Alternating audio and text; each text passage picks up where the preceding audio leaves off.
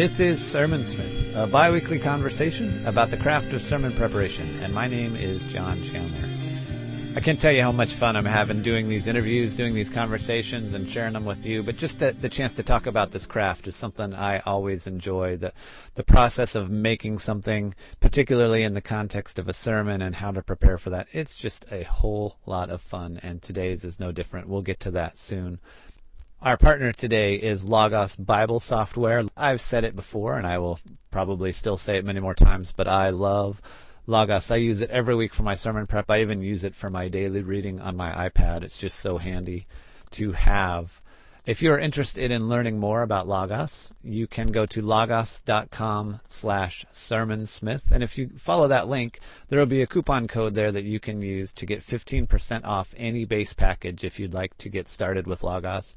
They have links to some videos, but it is, to me, just a fantastic way to carry an enormous library in my pocket or on my small iPad mini where I can just do crazy amounts of sermon prep research, some of the early stages of crafting my sermons, and so I love it. I use it. I encourage you to give it a look if you're not a Bible software user already. My guest today is a special guest who you may already be familiar with. His name is Leroy Barber. He speaks at conferences and churches around the country. Fantastic speaker, someone who has just started many different organizations. Currently, he is the co-founder and director of the Voices Project and a college pastor at Kilns College. He also serves within the leadership at Imago Dei in Portland, where he's helping them get started a new Eastside campus where he also preaches somewhat regularly. A little bit of an unfortunate start for this conversation, as I was having some glitches on the recording side, even as I was asking him his first question, my first question, and he was getting into the answer for that. So unfortunately, I didn't realize that until it was too late. So I want to kind of lead you into where we're going to pick up in the middle.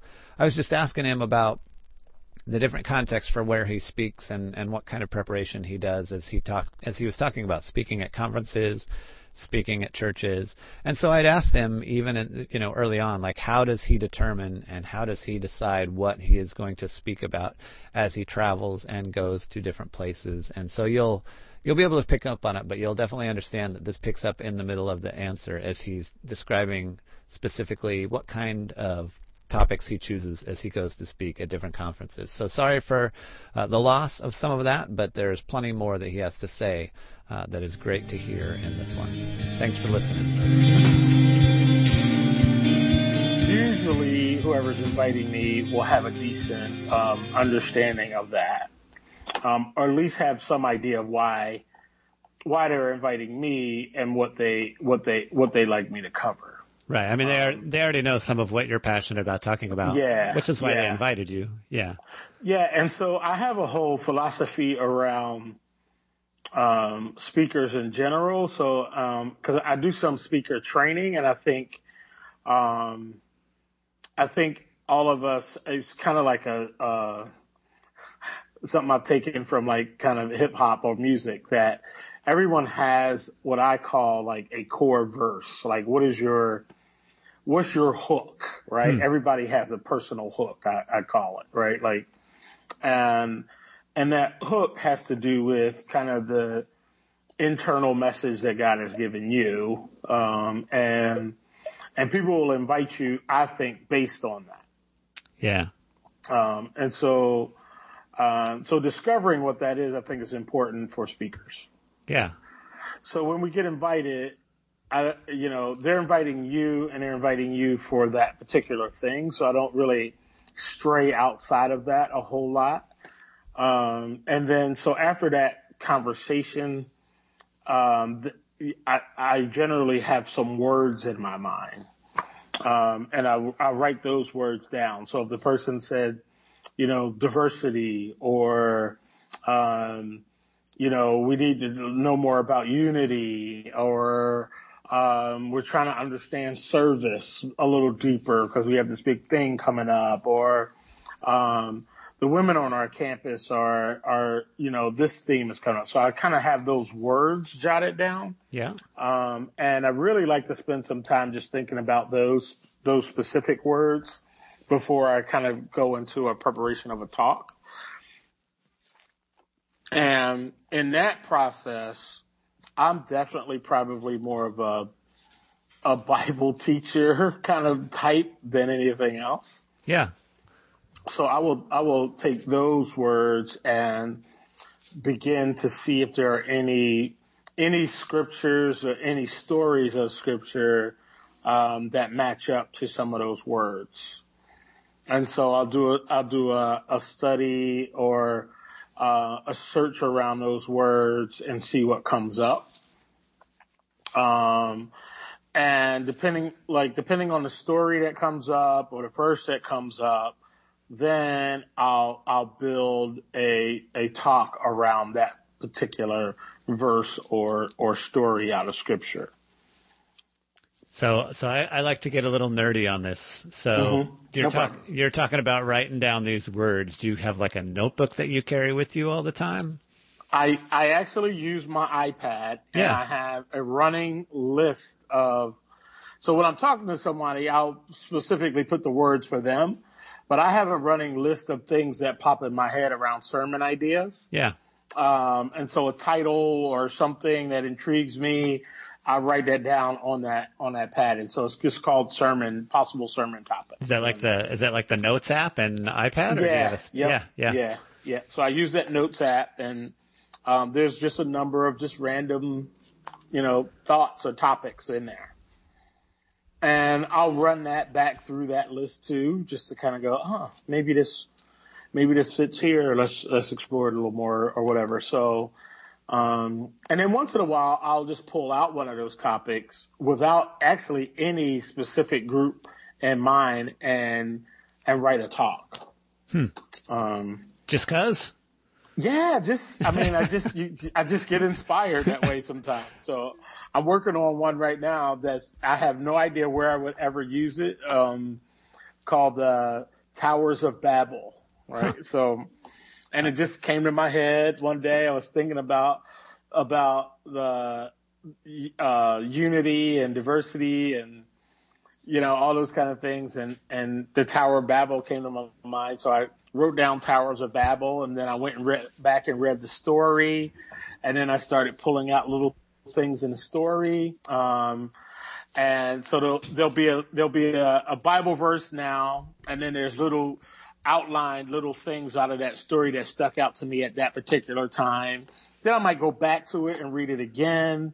Some other little things might come out, or some of those first things I wrote are fill in some more detail in it, and let my talks build that way.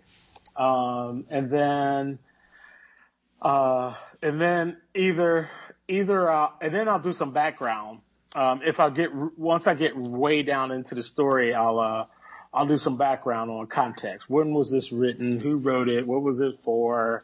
And all those kind of things to kind of see what was there, and then let that build into each point as well.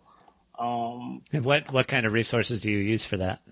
Oh man, I use. I look at various commentaries. I look at various theologians that I might like who may have said something about a specific topic. Darby or what's the guy? Matthew Henry or any of those kind of guys. I try to really mix it up from a conservative one to a liberal one to one in the middle, just to kind of see what themes run through all of them. I really like to focus on one in particular. So sounds like you like to read dead people. Yeah. I was talking to we used to live in Seattle, and I remember talking to Eugene Cho one time and asking him about books he was reading, and he said he prefers to read people who are already dead. Right. Because it won't change on you. He figures if it stood up past, the time they died, they probably have something good to say. Right. And so is that all, when you're reading that kind of background material, is that you have Bible software for that, or you just have a big bookshelf you like to go to? I have books on various books that I dig through. Okay. So sorry, I disrupted you because you talked about getting into the story and then getting into the background. And so then pick up from there. I get the background from that. And and context, and I get some theological thought from various authors, and the commentaries, and then and I let that kind of drive some of the bigger points, because the themes that run through it that are common, I make sure those are in there. And then for me, then my final check is to kind of look in the story for unexpected things. So little small phrases and little small things that give you a hint or a clue of something that may also be happening within that context beneath the scenes, right? So I like to really, imagine and or dream or bring that thought, and what I call is kind of this. Now, currently, I'm doing these things called theology from below. So is there another narrative that needs to also come out in this story? So not just the majority narrative, but then the narrative that might be of, so let's take, for instance, the widow's mite, right? Yeah. That, they're at the temple, everybody's giving, and the scripture says all, the wealthy folks come around and bring their gift, but then the widow brings hers. And then Jesus pulls the disciples aside and talks to them about giving. So for me, then I kind of zero in on, well, what draws Jesus's attention? Like, what makes him in the moment switch from observer to teacher, right? Something happened that made Jesus want to make an emphasis of a point. And it happened when this widow gave. And so drawing into that space in the story. Because obviously Jesus wanted to teach something, and he thought this widow had something to teach. So just looking for little things like that within the story. And so when you're talking about that, so you're not necessarily talking about seeing the story from her perspective so much as just trying to see the pieces that aren't always brought forth, or? Yeah, sometimes I may venture to see it from their perspective if there's enough information. Yeah. Other times it just kind of is that other point that make people stop and think about another side to what they think is there in a story they've probably read 1,000 times. So yeah. And is that something that you feel like you've always just been able to do naturally, or do you feel like that's something you've had to learn how to do, or you still have to work on? I think it's something I've always been able to do naturally, but now I work on it pretty hard to make sure I'm reading through the story and the scripture thoroughly to hear that voice come through. So. Yeah. All right. So you go through this process where either you're asked to speak and they give you, some direction, or you're just fiddling around and you're writing sermons in your free time because you enjoy it so much. I think you're the first person who said that out of like 53 interviews, but that's a beautiful thing. I guess that's because you don't have to preach every week, right? But so you know where, you know the general direction, and you start leaning into a story. You start doing the background of the story. You start coming up with this theology from below, like you described, which that's a beautiful phrase. So what's your process from there about how you take all of these pieces that you're coming up with and putting them into a structure that you can present? Yeah. So then for me, then after I have all that information, it's all for me then about flow and presentation. That, as I present this information, how is it flowing naturally? Can I deliver it naturally? Can I move from one point to the next point naturally, as opposed to kind of, okay, here's point 2. okay, here's point 3. Do they naturally blend and flow towards the end of the story? Yeah. And as you can hear, I definitely like the story prompt. I hear story that. Version. Yeah.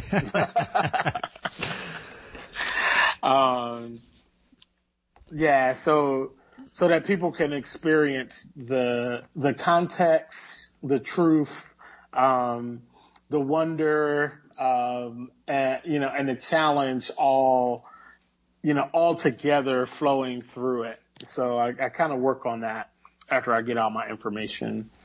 And, I went to a seminary that was, pretty, expository driven. And so, I generally will follow the flow of that scripture. Like I'll present based on the flow of that verse, whatever it might be. And how does that work for you when you're, if you're preaching at a church and they're going through Romans and they're giving you Romans, pretty much any chapter in Romans, right? Where, I mean, it doesn't always necessarily have a story flow. Like what do you do with that? Yeah, I think the examples I use, and those kind of things help connect some of it. So I'll look for examples of stories or things or illustrations that'll make some connections. That'll give me an entry into the next point. Yeah. And then that gives you the ability to flow through that. Yeah. Yeah. And then do you do anything? I mean, do you really just focus on story, and trust that will carry it along? Or do you do work to like try to structure like a primary thesis statement or quote unquote application points or anything like that? Or is it all about story? Within that, and I was trained Baptist, so generally it's building to what the final call is, right? Yeah.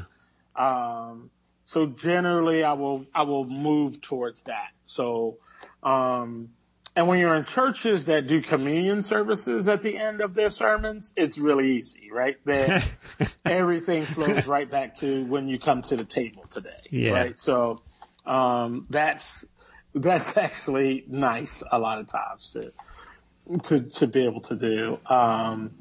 Chapels at colleges, that's hard, cause they're busting out those doors as soon as you're done.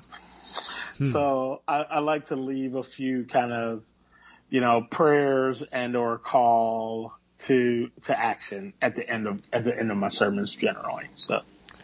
So you talked about discover your hook, and it reminded me when I was in grad school, we had I was going to say an adjunct, but not really an adjunct. We had a guest professor for our church history class, which was Craig Barnes, who he's now the president at Princeton Theological, and he preached for a long time in a couple different churches, and he talked about how he pretty much had one sermon, and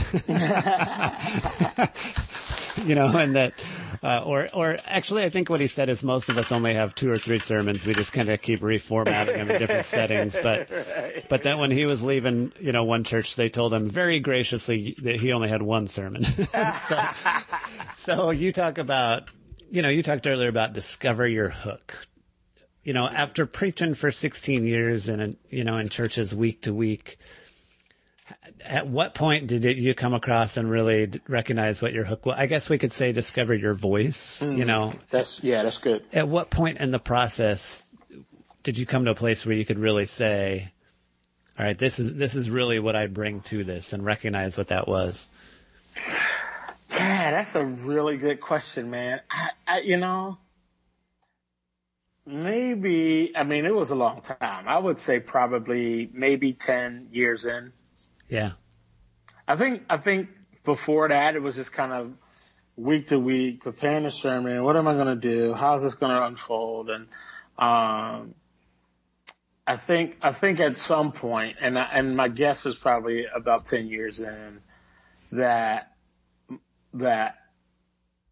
my walk with the Lord and Him, giving me confidence more and more kind of helps you be okay with who you are, I think.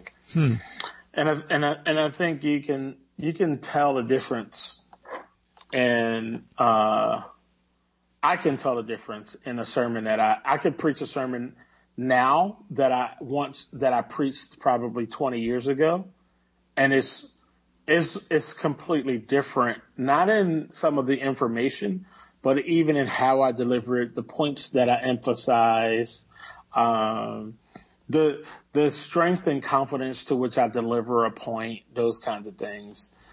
It's just so different, after doing this for 25 years, so. Well, and you said you teach some public speaking, and so I assume you talk a little bit about discover your hook. So I just know from feedback I get that a lot of people who listen to this podcast are people who are in seminary, early in their ministry, still maybe in their first 5 to 10 years.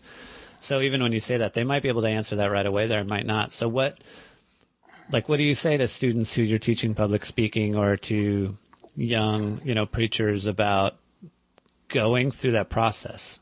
Mm-hmm, mm-hmm.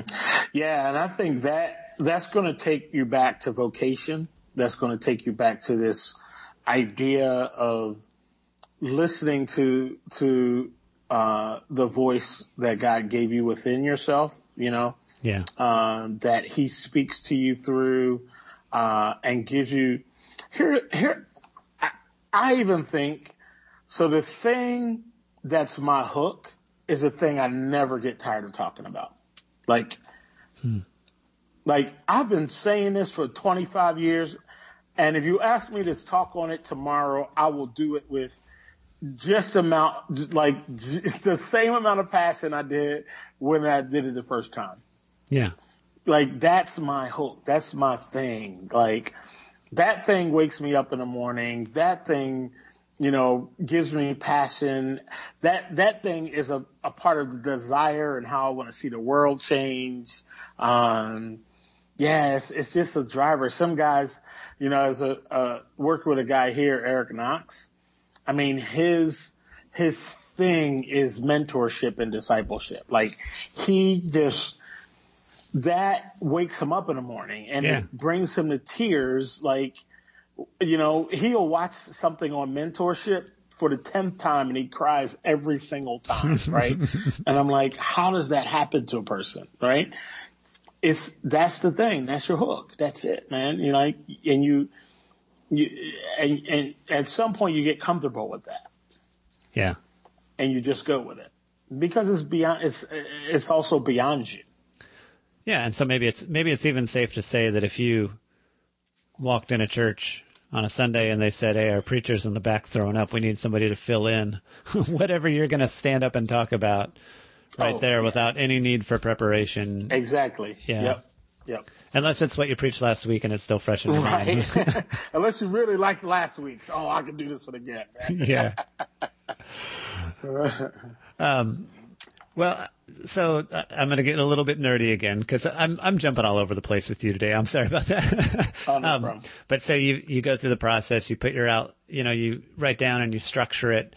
When it's time for you to stand up and, actually do your delivery, what do you take up there with you? What's in the pulpit? So these days now it's just literally just the iPad. Yeah. Cause I've got the whole thing on there. I've cut and pasted the Bible verses, everything, so it can be in one place. And all I have to do is scroll through it instead of flipping around. And it's like a Pages document you're in?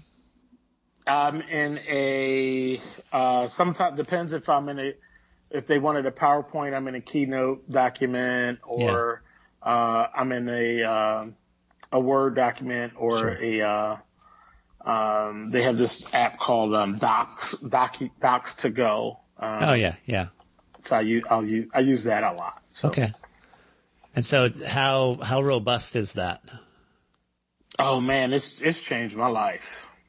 Yeah. I mean, oh yeah. I mean, even flipping pages I'm a rhythm preacher, so even got to flip the page, got to look down like that gets me out of a rhythm.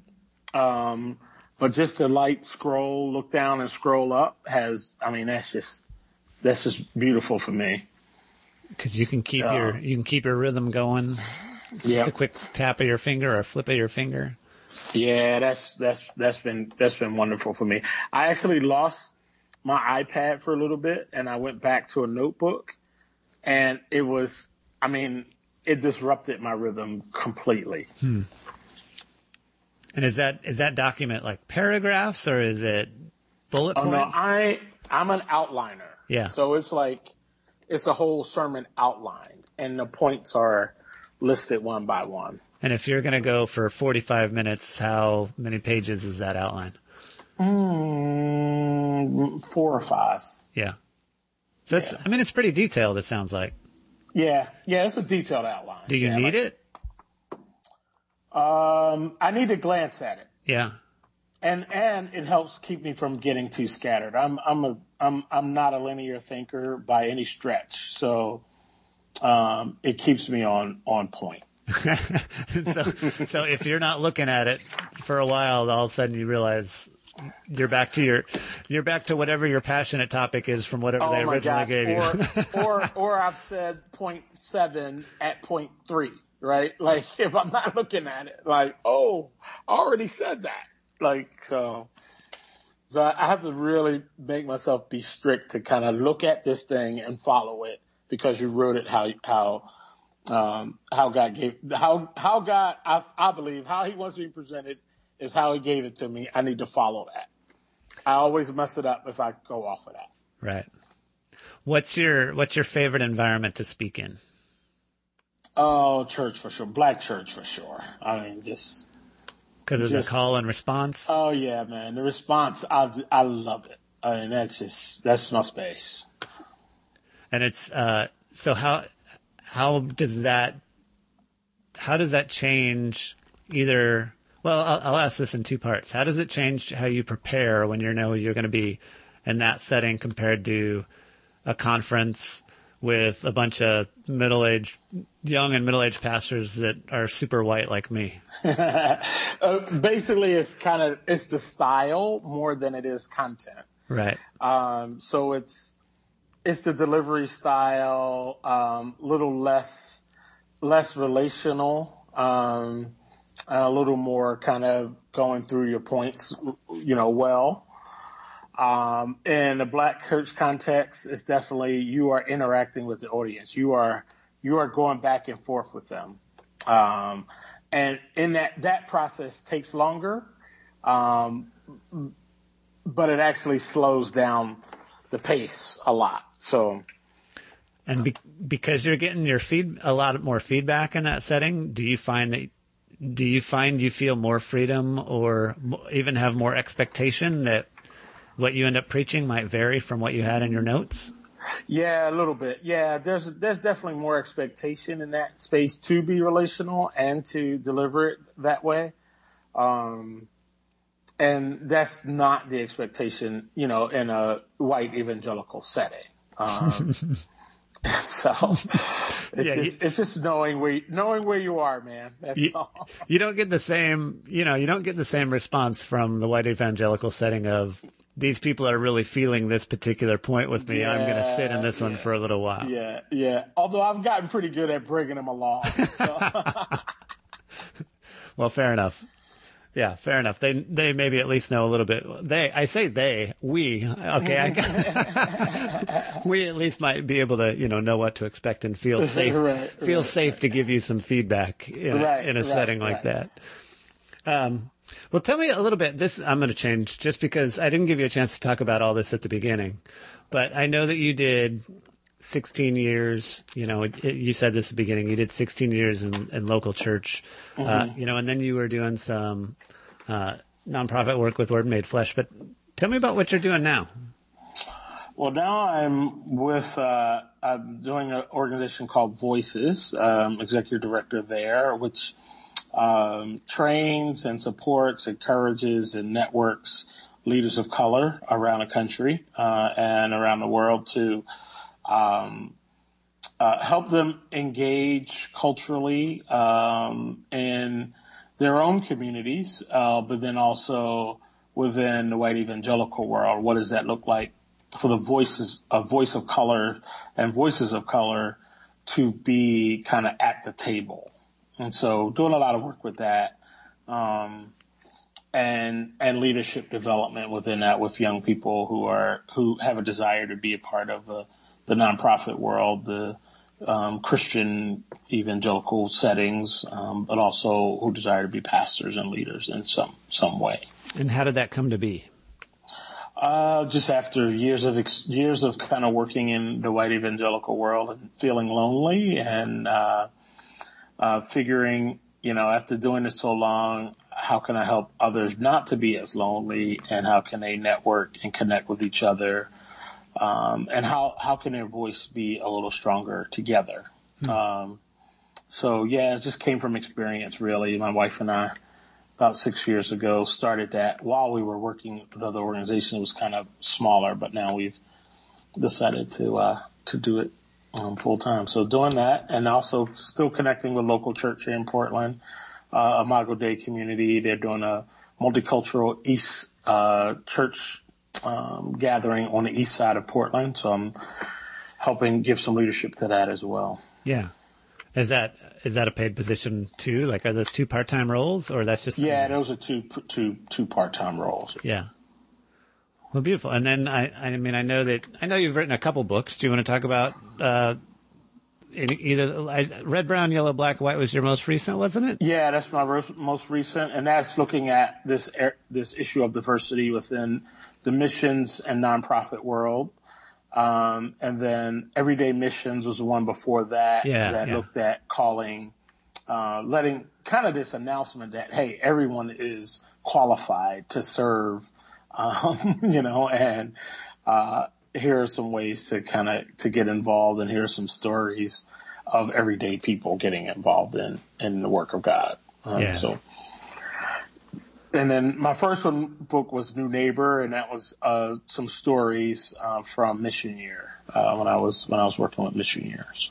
Oh, that's right, Mission Year. See, I knew I'd run across you in a couple of different settings, so. Yeah, so it went from FCS Urban Ministries in Atlanta, working there, doing some neighborhood church stuff, at Church Community Fellowship, Mission Year. And then Word Made Flesh, and now Voices. So Mission Year was in Atlanta, right? Yes. Yeah. Mm-hmm. Yeah, I'm actually having, I won't go into them, but I'm having all sorts of flashbacks because I remember talking to somebody who was working in Mission Year, something like that. So all these pieces are coming together to me, even as we're talking right now. Yeah, I was with Mission Year a long time, 13 years. So. Well, let me, let's start winding down here. I'm afraid I've got to run because, like I told you, I've got somebody working on my house, and this is the first time I've ever recorded in my son's bedroom. But if you were to say just one thing as we're winding down, of just something that you think might be helpful for anyone who's in the day-to-day process of preparing sermons every week, maybe beyond what we've covered, what would you say?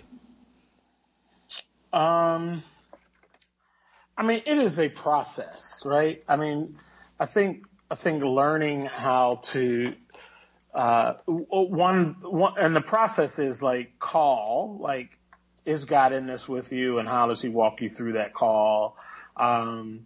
It's a lot of listening, to other people who are good at speaking and preaching. It's then working on it as a skill, as a craft, right? So kind of combining those things of how's my call, listening to other people to learn, and then honing my own skills in this craft, pulling those all together to deliver good sermons is vital. So, and any speaking really. And with the amount of it that you've done, do you still feel like it's beneficial to try to listen to and learn from others? Or do you get to a point where you know your voice? Oh, you know your voice, but man, there's so many good people to keep learning from and listening to. Yeah. Listening to a good sermon helps you in any time. So, sure. As a person, I hope it helps. As a person, it helps you in your call and it helps you in your craft. So, Well, Leroy, thanks so much. I'll say this online with you. I had to cancel with you last week because had our own pastoral care concern to take care of, but I appreciate you being flexible and making the time to chat today. Oh, my pleasure. Thank you. Yeah. Blessings. All right, brother. Talk to you soon. All right. Thanks, Leroy. Again, what a fun conversation that I was able to have with Leroy Barber, especially just hearing his emphasis on his desire to bring a narrative to it. And I just always love hearing different angles that people come from as they talk about how they do sermon prep, and thankful that Leroy could come and join. If you're enjoying these conversations, if you're getting something from these conversations, much like I am, I hope you'll consider coming alongside and being a partner of the podcast. A few ways you can do that. Directly, if you want to help out with financial contributions, you can go to patreon.com/sermonsmith, or if you want to help spread the word so that others can find us, great way to do that is iTunes reviews. Thank you. Since the last interview, Mike Maloney gave us a positive review on iTunes that helps other people find it. And of course, if you send tweets or if you post Facebook status updates, write blog posts, whatever it may be, that's helpful as well. I also have another project I'm working on. Not going to say much about it right now, but if you go to the website, if you sign up for the mailing list, you will be able to hear about that when that comes out. Thanks for listening.